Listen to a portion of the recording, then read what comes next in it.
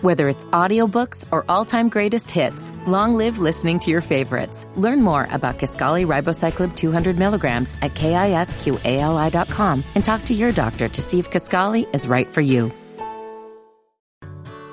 Whether it's audiobooks or all-time greatest hits, long live listening to your favorites. Learn more about Kisqali Ribociclib 200 milligrams at KISQALI.com and talk to your doctor to see if Kisqali is right for you.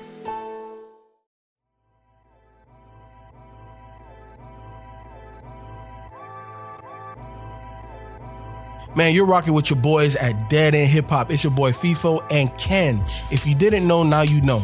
We're doing 365 reviews. So that means all of 2021, you're going to get an audio review from me and Ken. If you would like to support me and Ken, make sure that you drop something at our Cash App. That's $ Dead End Hip Hop. Also, if you don't have Cash App, you can do it via PayPal, deadendhiphop@gmail.com. Make sure that you hashtag DE365 so that way we know it's for me and Ken. Dead End Hip Hop audio review. Tokyo Jetz cancel culture. So Tokyo Jetz was actually born in Jacksonville, Florida. She was born on my dad's birthday, October 26th. But she was born in 1994. Signed to Grand Hustle. So T.I. founder. This is a T.I. artist. I've listened to other Tokyo projects because Shelton J, if you don't know who he is, make sure you go watch us on Dead End Sports every Tuesday and Thursday. We're out with a new episode, so make sure you go check that out. You'll understand who Shelton is. But Shelton is a big fan of Tokyo. And the project that I listened to previously, you already know me and name, so don't even ask. She didn't sound this good. She sounds better here. So she is growing as an artist. But I don't know, man. I'm not personally sold on Tokyo. Tokyo feels like T.I.'s redemption after the whole Iggy Azalea thing, personally, for me. Another female artist, kind of a high-pitched voice, does, some commercial type music also with some down south type stuff, because I definitely heard Louisiana in there on a couple of joints. My favorite joint was definitely Flu Game though. That one was really dope.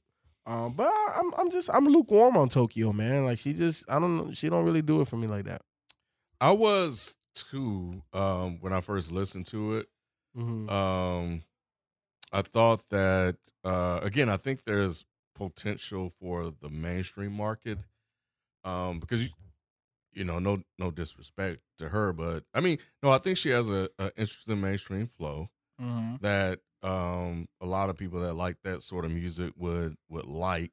Very, very, very samey, but I think content wise is where I think she would end up making a mark with some of the stuff that she's talking about here.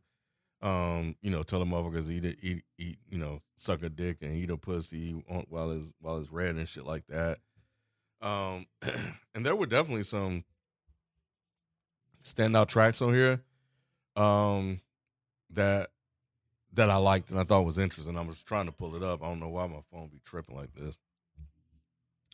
But it was really towards the end of the project.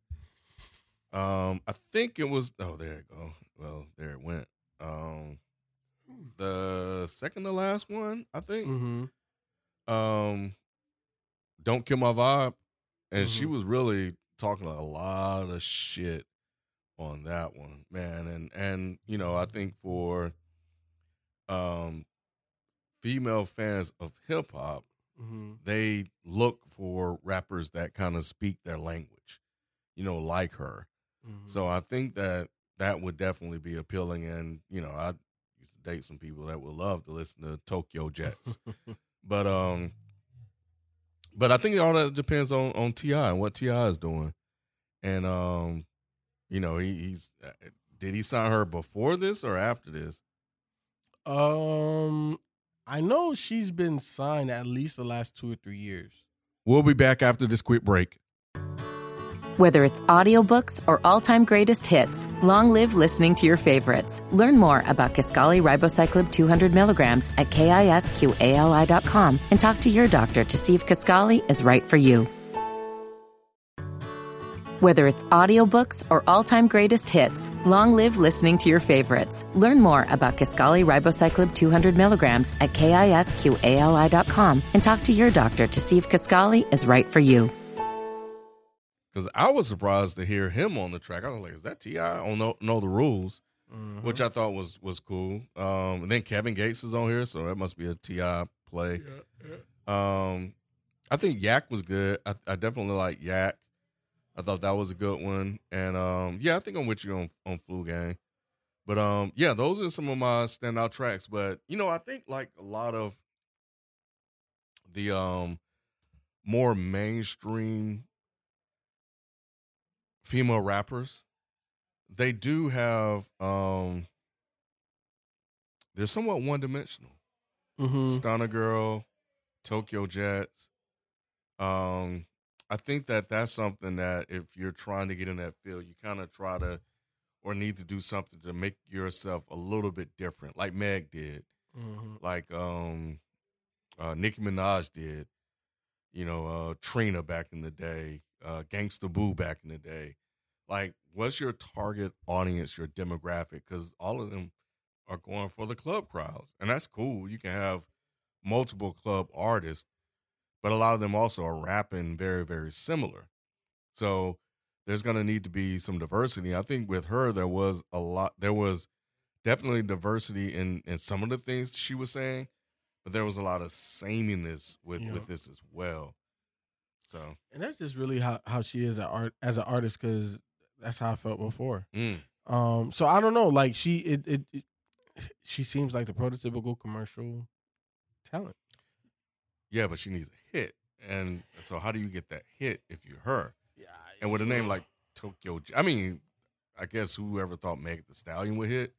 So maybe Tokyo Jets and Stunna Girl could hit, which we were talking before we started recording, that Stunna Girl was actually on Madden. Yeah. So she got a placement there. So rotation. Yeah. rotation. So her management team is definitely doing a good job. And I think, I think the thing is, for me, I'll really be watching T.I. Like, are you really serious with Tokyo Jets? Like, you saying that it could be an Iggy replacement was interesting. Because Iggy, regardless of what people think about her rapping, she was different. She was marketable. She was something that could be sold. She was a white Australian in hip-hop. Tokyo Jets, is a black girl in hip-hop. So, it's different. But nevertheless, I think I'm like you, man. I was kind of lukewarm on this. I'm really, really curious, though, to hear why Shelton likes her. Oh, Shelton's music taste is very eclectic, bro. Look. What was that hot take regarding Kendrick? It was about Kendrick, yeah. What was it, like 2 years ago now? Yeah. Look, if y'all don't listen to Is the Mic Still On, go back about 2 years ago, look for one of the titles that have Shelton in it, and just listen to Shelton, man. Like I even though he's in the music business and he makes music for some of the biggest Korean artists, I don't understand his hip hop ear at all. I just don't. Well, I'll talk to him on Dead End Sports because I got to hear this. Hear what he says. He said he's high on her. He really likes Tokyo Jets. Really likes Tokyo Jets. Okay. He really likes her. All right. Okay. Yeah. All right. Yeah, we'll see where she goes. So. Yep, I'm with you. I'm with you.